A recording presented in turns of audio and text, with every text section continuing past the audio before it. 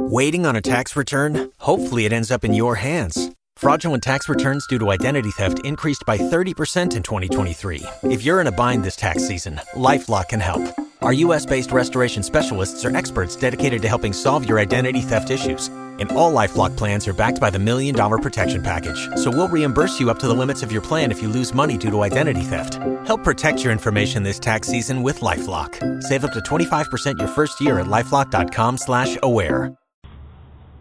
Blog Talk Radio. Our show is for entertainment purposes only. The opinions expressed by the host and guest on this show are not necessarily those of TPPC.TV's web TV show, radio show, blog, or its sponsors. Don't use the medical information obtained here as a substitute for a visit to your vet. If you think your pet is sick, get help immediately.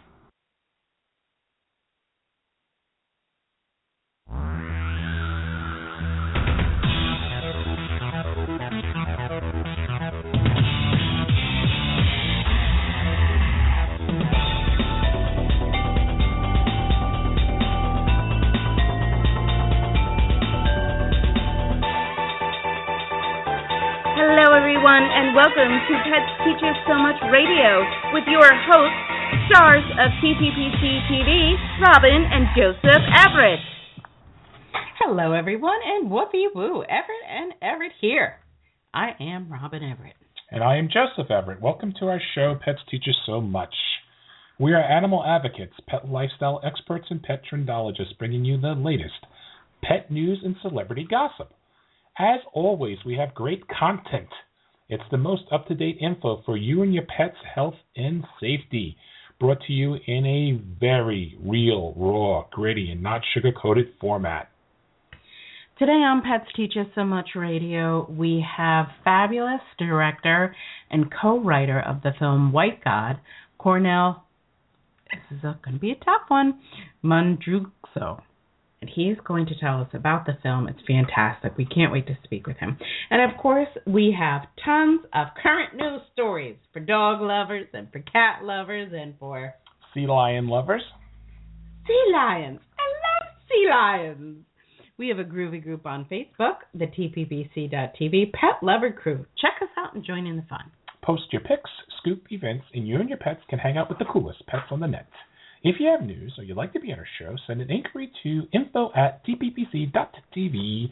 Please check out our blog and like us too. Now, we have tons to get to, but I just wanted to mention this week, big story in New Jersey involving crocodiles. Now, the crocodile stories just don't happen in Florida, Drew. That's all I'm saying. Mercer County Prosecutor's Office said authorities found a small crocodile living in the basement of a Trenton house during a drug raid on Thursday and turned the reptile over to animal control. Although the crocodile, along with the crocodile, authorities found marijuana and 2 men were arrested. So there we go. Why does the alligator or crocodile always have to be involved? And what was he going to do? Were we going to train him to, run after people? I don't know. Oh. Poor crocodile. Really? He gets involved with the story somehow. Poor crocs. Okay. The only crocs we have around here is on our feet. Love crocs. Crocs are cool. Crocs are cool. So, listen, we have some exciting news this week. We are so pleased to welcome Rachel Hart, a new author on our blog. She's the voice of the millennial generation. She has a very successful blog called His Muddy Paw Prints. Now, we're looking forward to reading about Rachel's adventures with her dogs, Dobie and Tessa. She actively participates in competitions, and we're looking forward to hearing about Rachel's perspective on dog ownership. Here's a little bit more about Rachel. She's a full-time student, dog trainer, and dog mommy to Dobie and Tessa, as we mentioned. She has had animals in her life for as long as she can remember, from fish to guinea pigs and anything in between. Her dogs have opened many doors for her, including meeting wonderful people and trainers and getting the opportunity to travel to showcase her dog's talents. She created the His Muddy Paw Prints, as a way to share her training successes with her rescue, Dobie.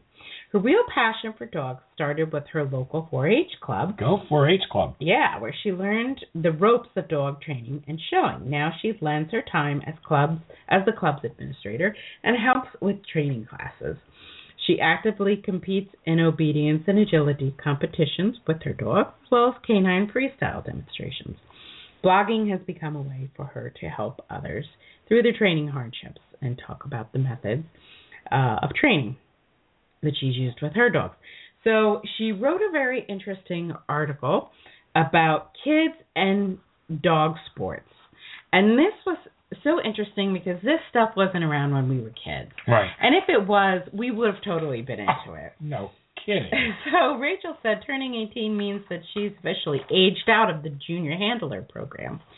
She began training with her rescue dog, Dobie, through her local 4-H club. Once she caught the dog sport bug, she began looking for new ways outside of 4-H to compete. That's where she found the junior handler programs for agility, rally, showmanship, and so many other sports. There are even junior handler programs for earth dog and herding events. Just explain what a junior handler is. Well, it's the age bracket. Yeah, it's usually under 18. It's the age bracket. So let's talk about that. Good question, Joseph. What is a junior handler? She explains that a junior handler is typically any kid under 18 who competes in dog sports from showmanship to agility and anything in between. The program allows kids to get a feel for the world of dog sports, often at a discounted price. These kids train, compete, and win just as their adult counterparts do. Most sports, such as AKC Obedience or NADAC Agility, offer extra recognition titles for juniors who compete in those sports. She said that she and Dobie have earned their Rally Novice title and Junior Handler recognition, as well as agility titles, and including her Novice Agility Certificate, Junior Handler, and Novice Jumper Certificate, Junior Handler. That's impressive. It really is. She said, my advice to those wanting to get involved with the Junior Handler program, go for it. She said she didn't get started in canine competitions until she was 15 and wished that she had started sooner. She said, don't put off the opportunity to participate. I guarantee you won't regret it. Volunteer at the trial. You'll learn so much from just watching the competitors while you work, especially if you work the more advanced classes. There's so many jobs from scribing to leash running. Also, some clubs offer vouchers for working so that you could use them on future trials. That's really cool. So if you don't have the money, you can get a voucher and use it. Yeah. Find supportive people. There's so many other competitors out there that are willing to answer your questions. Just ask. Go with friends. She loves competing each weekend because she gets to hang out with her best friends and they support each other during their runs. They share the sorrows of missing a cue by 0.3 seconds and the joys of winning new titles. Also, you have someone to talk course strategies with. And she said, don't give up. Never lose sight of why you're competing. To have a great time with your dog. If you have a terrible run where nothing goes right, still have a party at the finish line with your dog. Be happy that you've been given the opportunity to compete with your dog. It's funny, that 0.3 seconds reminds me when I was taking my physical for the fire department, that it was broken down into hundredths of a second. Wow. And 0.3 was the difference between like number 1 and number 4 on the agility test. It's really tight. Hard. It is. It's just, yeah. She also said a bad day spent with your dog is better than any day spent at work or school. Very true. Ain't that right? So check out his Muddy Paw Prints blog. You know, I know kids have to be kids because we were kids, and I know becoming an adult, turning 18, there's so many things that you want to do because you're 18 and, you know, it's legal to do so many things. But it's nice to see a millennial or a kid doing something like this also. Yeah. Yeah. It's so cool. I don't want to sound old-fashioned. I don't want to sound like I'm on a soapbox. No, her blog is great. She has a good spirit, and it'd be great for more kids to love animals and get involved and to have supportive parents. And the animals need them. The animals need them. And especially having the kids and the youth with them, you know, it's just so much our crickety bones can do. You know, having some nice young bendable, a nice bendable body, you'd be able to do a lot with them, and they'll enjoy it. Yes, they will. Crickety bones. Come anyway, on. I think we got break coming up, right? We have to break it. When we come back, we're going to talk about reading the ingredients before you buy dog food. Article by Kimberly Gauthier. Keep the tail wagging. We'll be right back.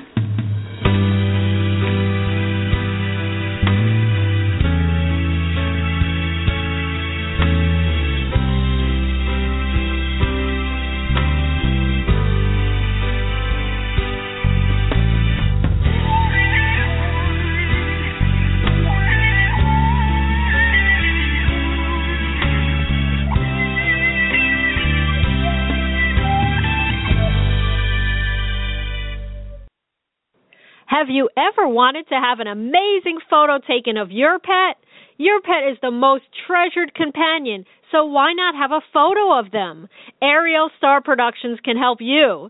Go to www.tazzphoto.com. That's www.tazzphoto.com to see the many pet photos we have taken through the years.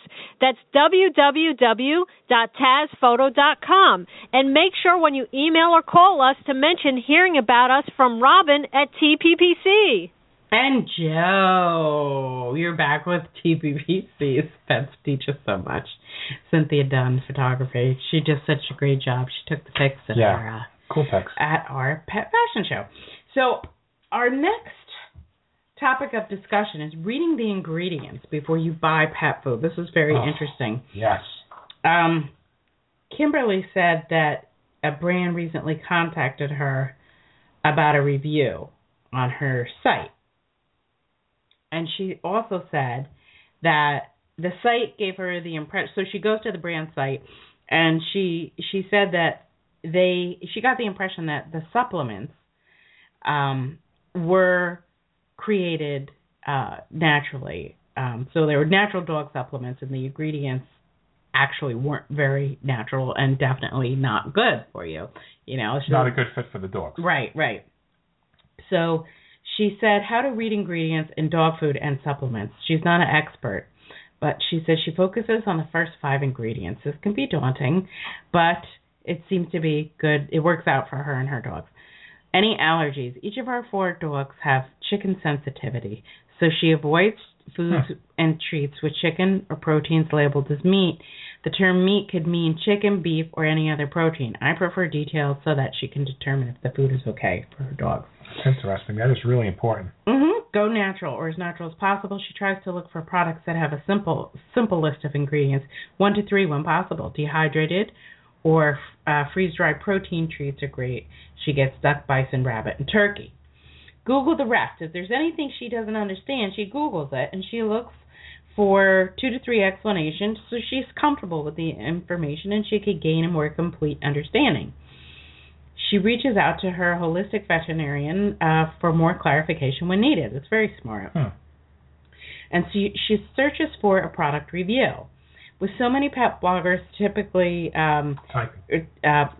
typing diligently every day, I was going to say typically reviewing the product, because there's one review, there's usually more. She said someone's bound to have a written review of the product somewhere. She said that she reads their thoughts and reaches out to them for details. I give her kudos for not putting that on her blog, and she felt that it wasn't part of what she wanted to talk about. Because some of these companies offer you, we know, they offer you X amount to talk about it and to blog about it. And, I guess, we were one of the ones that would never, do that unless we really felt for the product. She said, and we've had that happen many times, and sometimes you get snuffed because if you don't pick that particular, sometimes that company owns quite a few different, let's say, avenues in the market. And you can get somewhat blackballed in that, but you know what? I still rather be blackballed than to represent something that's going to hurt one of our furry ones. And, even the small companies, they get indignant when you don't want to do something for nothing, or I mean, it's not like something for nothing. It's something that we don't believe in or do. It's something that's just right. You're like, our people really aren't going to be interested in it. It's not a good fit. Let's just clarify. Sometimes it's always not a financial thing. That's something for nothing. Something might be, okay, if we do this, could you put our our blog on your site? Could you put a link to us? And they don't want to do it. And you know what? They want everything for, like Robbin was saying, basically for no investment at all. Yeah. Whether it's money or a product or a giveaway, or a trade or a product to give to our listeners. Yeah. But they want everything back from you in regards to talking about it on the radio, on the blog, and to clarify more specifically what I meant about something for nothing was they think that their product is so great, and when you look at it, it really isn't. It's not the kind of quality that you would want to see in a product if you were going to buy it. You need an unbiased opinion. We all get like that. Yeah. No matter what we're doing, we're building, we're doing something. I was watching a good thing on Fox News today, and it was about first-time home buyers or even a seasoned home buyer. Sometimes you go into a home that you really like. Everything is just it's just that tunnel vision that you see. You're not really paying attention to a lot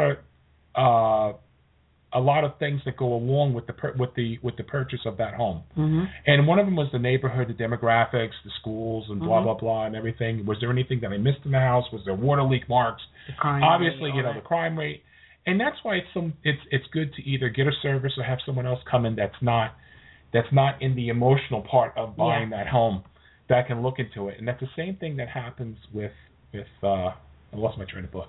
You talk about buying a home. You saw it on Fox News. Yeah, I know. Go ahead. Buying pet products. Yeah, exactly. But and I want to talk about one other thing. But kudos to Kimberly Gauthier. You want to check out her blog, Keep the Tail Wagging. So what I was going to say is sometimes these products aren't labeled with exactly what's in them, and she's talking about sensitivities. With chicken sensitivity. So one of our friends, and if I mentioned this before, tell me I'm getting old and repeating myself. One of our friends took their dog for a rabies shot. The manufacturer raises the culture, whatever, in beef. The dog's allergic to beef. Right. The dog had a really bad reaction to the beef.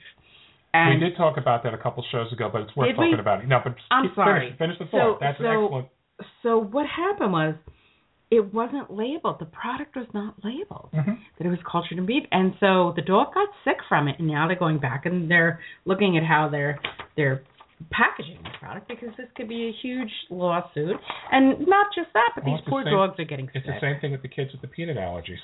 Oh, yeah. There's so many things. How many kids had to die first before... Or get sick. And there's still labeling issues in the market, in the human and in the animal market. And we always talk about the GMOs, so. And please, that's a whole nother show for GMOs. Oh gosh, isn't that the truth? Isn't that the truth? Now, Joey, do you want to take a quick break? Okay, you want to let the plane? Yeah, let's land the plane. Oh, we're going to land the plane. So we see that our guest Cornell is on the line. So today we are going to be speaking with Cornell Mondrugso. He is the director of the film White God, which Magnolia Pictures will release in theaters on March 27th. A story of the indignities visited upon animals by their supposed human superiors. Mm. White God is also a brutal, beautiful metaphor for the political and cultural tensions sweeping contemporary Europe. The film features lots of dogs, and we're going to get him to talk about that a bit, and was awarded Prize un Certain Regard at the 2014 Cannes Film Festival. We are so pleased to welcome to the show Cornell. Cornell, are you there? Yes. Hello for everyone. Hi, Cornell. Hi. We really, really enjoyed the movie. It was just really wonderfully done. Congratulations on a great film. Thank you so much. So what prompted the idea to use dogs to depict those who are, let's say, eternally outcast? Actually, I was really personal. It happened a very personal touch with me. I went to a dog pound in Budapest just to check the situation, and I was totally shocked and touched in the same time. So I felt they are behind the fences and I'm in front of, and I'm part of the system, and I felt such a shame that how can be happen. And I watched their eyes and decided I would like to shoot a movie out of it. Now, how many dogs are actually used in the film? 250 altogether. Wow. And the conception that we don't use CGI. And at the beginning, everybody thought that Cornell is impossible, forget this movie. And I find several people who said maybe, and they have the more power at the end of the day. So tell us what it was like working with all those dogs, and actually, ultimately, what was their fate after filming the movie? I mean, for me, it was kind of a lesson because they teach me a lot. So, I mean, of course, I grew up in the countryside, so I know all of these things, and I had a dog before, but I forget when I go to the city, and I lived 20 years just, to lose my innocence. And then I'm started to facing with my limitations. So I was control freak, and I was like, okay, they are humans, let's do it. And I understand it. I mean, if you wanted to cooperate with another race, then you need patience and curiosity and all of things like that. And it was like a therapy. I think it's really teach me a lot. And I was not a huge animal rights fighter before, but after, when I'm facing the problem, I am totally. I can understand that. I mean, you really hit on something there. Pets, or the name of our show is Pets Teach Us So Much, because you have to learn the language. You have to understand dog language. Like you would have to learn the language of another people if you were really trying to understand them. So what happened to the dogs that were in the film? Luckily, they all adopt to family now, and during the shooting, we do the process to create a website where you can adopt them. But we all know it's just drop in the ocean, so of course we try to support still the adaptation programs. Also, as myself, I went to and tried to support them personally as well. And of course. It's if you have solidarity with animals and if give you rights for the animals, then your society is in the better shape. Yeah, absolutely. So you said that you used real dogs and you didn't want to use the CGI. Why didn't you want to use the CGI at all? Because I believe equality. So when I decided to shoot this movie, I don't want to illustrate them. I don't want to have a human imagination, what is a real animal emotion, and drew and generated with computer. It's just fake. And I doesn't want it to have this fake element in this movie, because I think the most powerful protest just to show them faces and their emotion, and they play very well. I mean, we can do. Of course, that was a very long process to find a way how we can make alive dog characters in movie, because it's not obvious. You need a process, you need a method for that. But if you do, then you have a special skill, a special strength in your movie. And that was really much more coming, which I expected before or previously. And at the end, we write the script together somehow with the animals. Yes, like you can see that. It's really wonderful. So tell us what it was like working with Teresa Miller, your animal trainer. I mean, she's such a person that I without her, is just this movie not happen. So and this method, this positive reinforcement method is totally hers, and always the dogs doing anything they want. Always what good boy, good girl, such a job, and then they at the end they do. So they are really playing.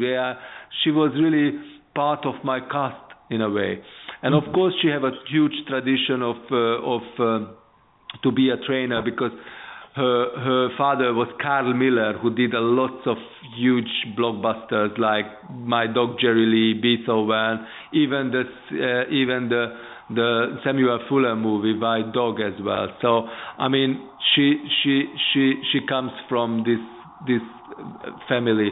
But she was the only one who told me that, Corny, maybe I can imagine this movie to handle 200.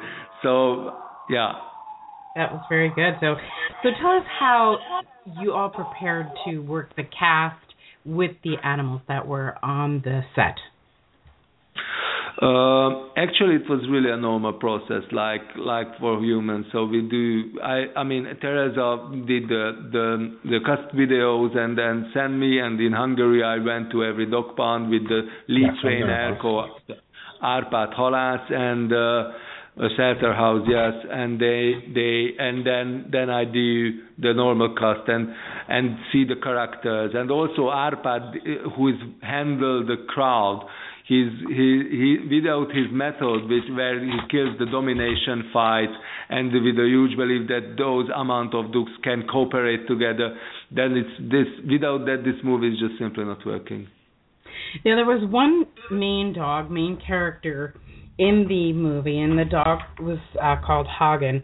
Tell us how you chose that dog to play that part.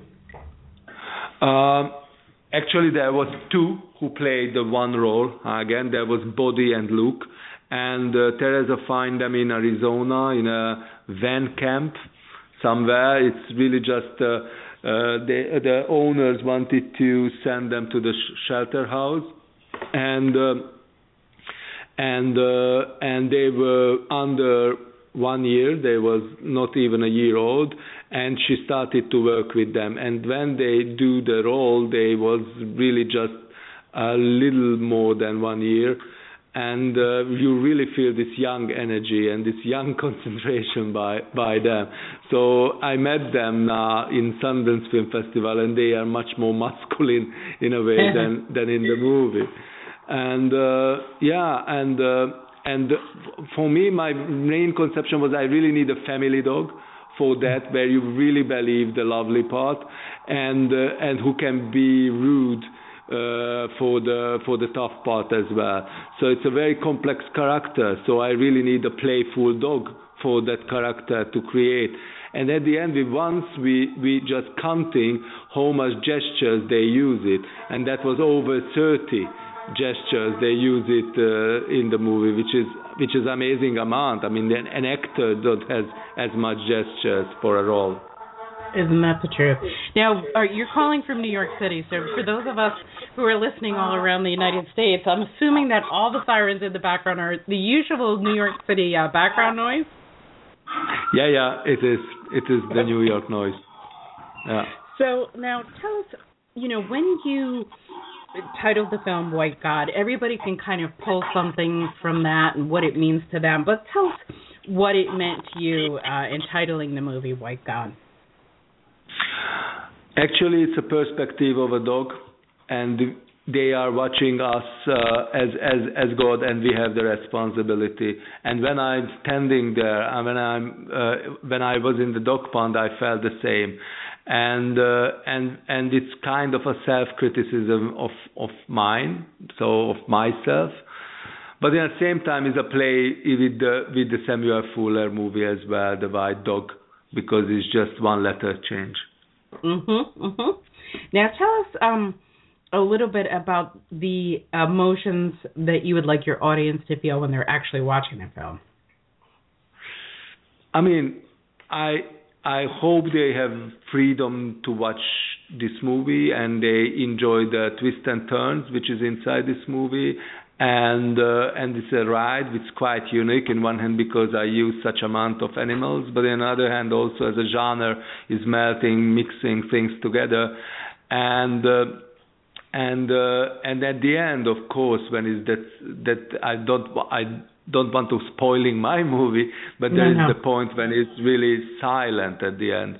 And I think after that you have the decision as an audience how you continue this movie with on which way, and this is your own responsibility, and that's really interest for me. So of course I would like to entertain them, but also I think I would like to give something to the brain, to use the brain as well. You definitely do. You definitely deliver in that aspect, and I think every anybody who's ever had a relationship with a pet or has experienced any type of political or cultural tensions, which we want to talk about in a minute, can really relate this film in a lot of different terms. So can you explain the metaphor for the political and the cultural tensions in Europe specifically to this film? Actually, I'm living in a country which is more and more extreme, and I'm living in Eastern Europe, in a city, Budapest, which has a really golden age in history. And the last 10 years, it's changed a lot. In my eyes, because of the economical crisis, follows a huge moral crisis. The society is loaded by fear, and they are more and more intolerant, and lack of solidarity, and sometimes racist, sometimes chauvinist attitude comes up. And of course, I try to fight against that, and I was really angry when I understand that blindness in my society, and then suddenly recognize it. This movie became my most international movie. So I think this moral crisis is not just in my country; it's maybe all over in Europe. And the question how we can face it with that, because we don't even title as a crisis yet, but everybody's watching around and see what's happened all over in Greece, in the middle of Paris just a few months ago, or in Ukraine or in UK. So there are really lots of extreme happenings surrounding the time. And I think that goes for the United States as well. I mean, it's not, I think for the most part, there are so many Americans who have their heads in the sand and they don't really take a broad view of world politics or what's going on in the world. But this movie translates so beautifully across all continents and all people and all pet lovers as well. So congratulations again on a terrific movie, Cornell. Thank you so much for taking time to join us. Thank you, and thank you very much. Take care, Connor. Thank He had us on. You could hear a little bit in the background, but I mean, it's tough when you're in the city. Gosh. Yeah. And he's done a whole day of publicity surrounding the movie. Yeah. It's really terrific. Again, it's White God, releasing March 27th. If you can catch it, please do. I don't think you'll be disappointed at all. Now, can we do one more story before we close out tonight, honey? We have time. Okay. We were talking. This one, too. Okay, we were talking about a crocodile story earlier. We love our alligator stories.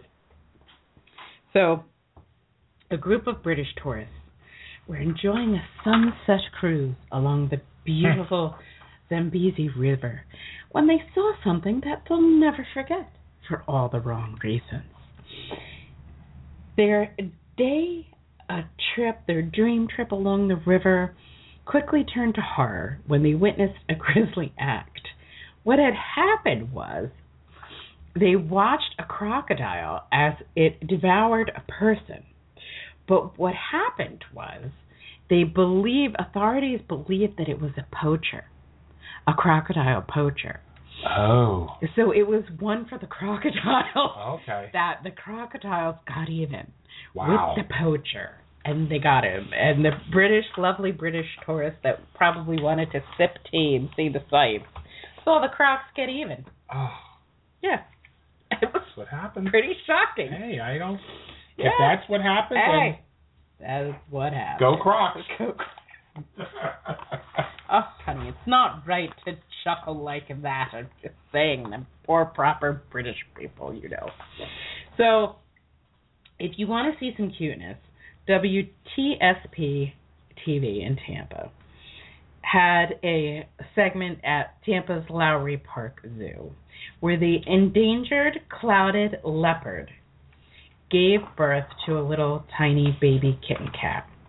Now, if you want to see some cuteness, you can look it up on USA Today, and they're giving the bottle to the little baby, and he's just mewing and making all kind of cute, adorable, it's just out of control how cute it is.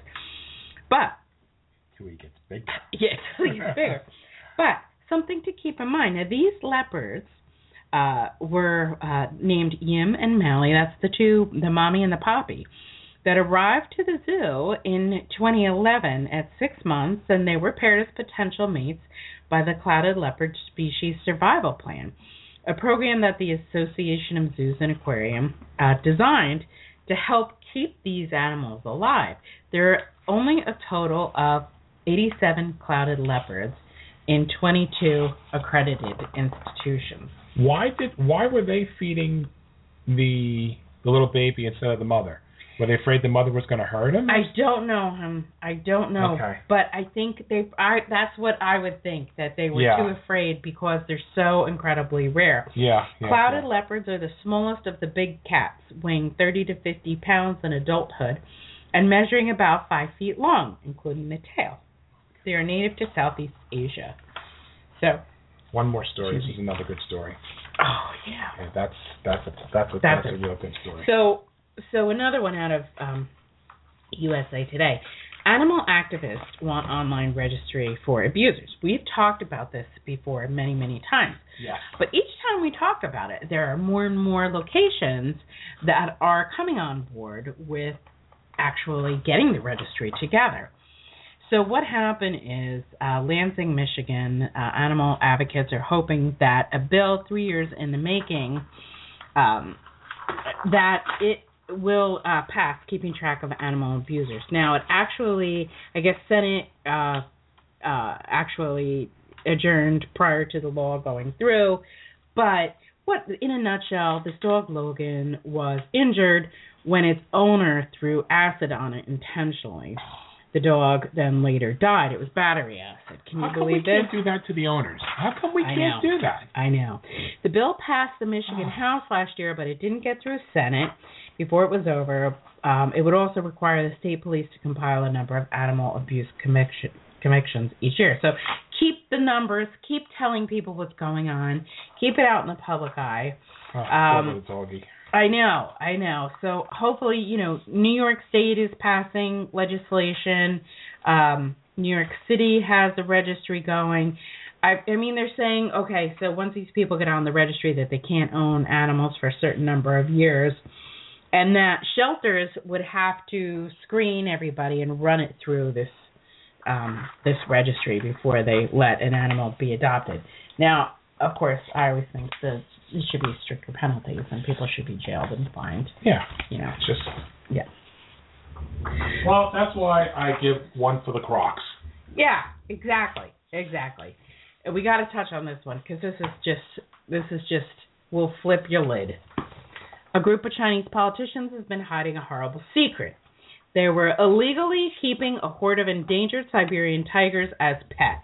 The animals were only discovered after an appalling accident. One of the 8 tigers leapt off a balcony and died in the city of Guangdao after he got scared by the Lunar New Year's fireworks.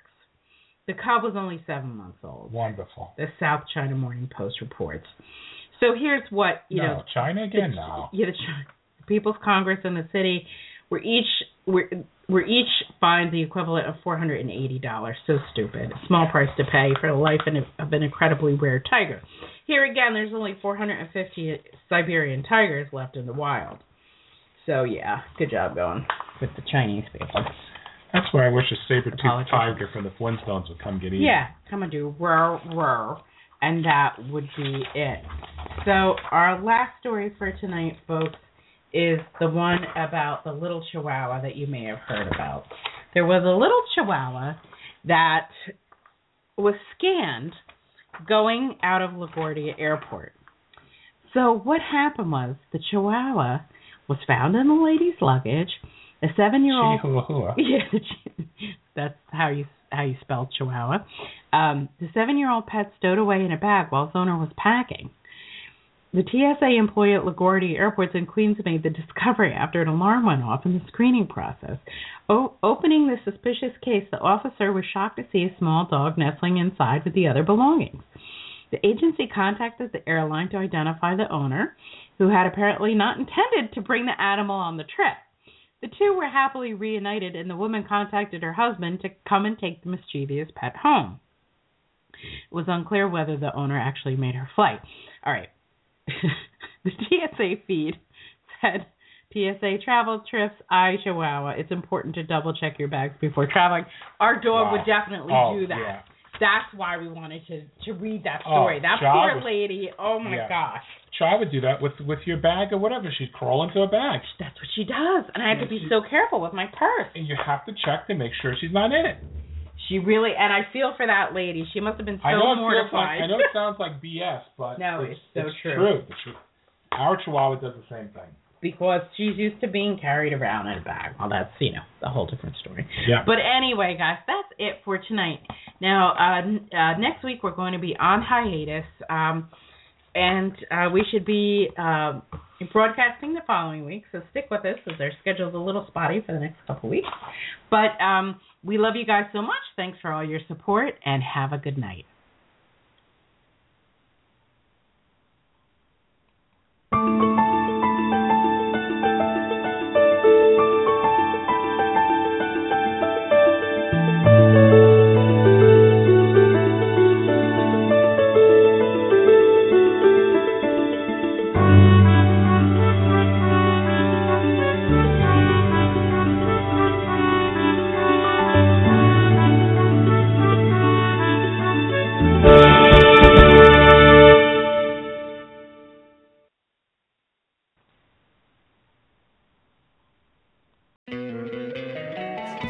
Love an extra $100 in your pocket?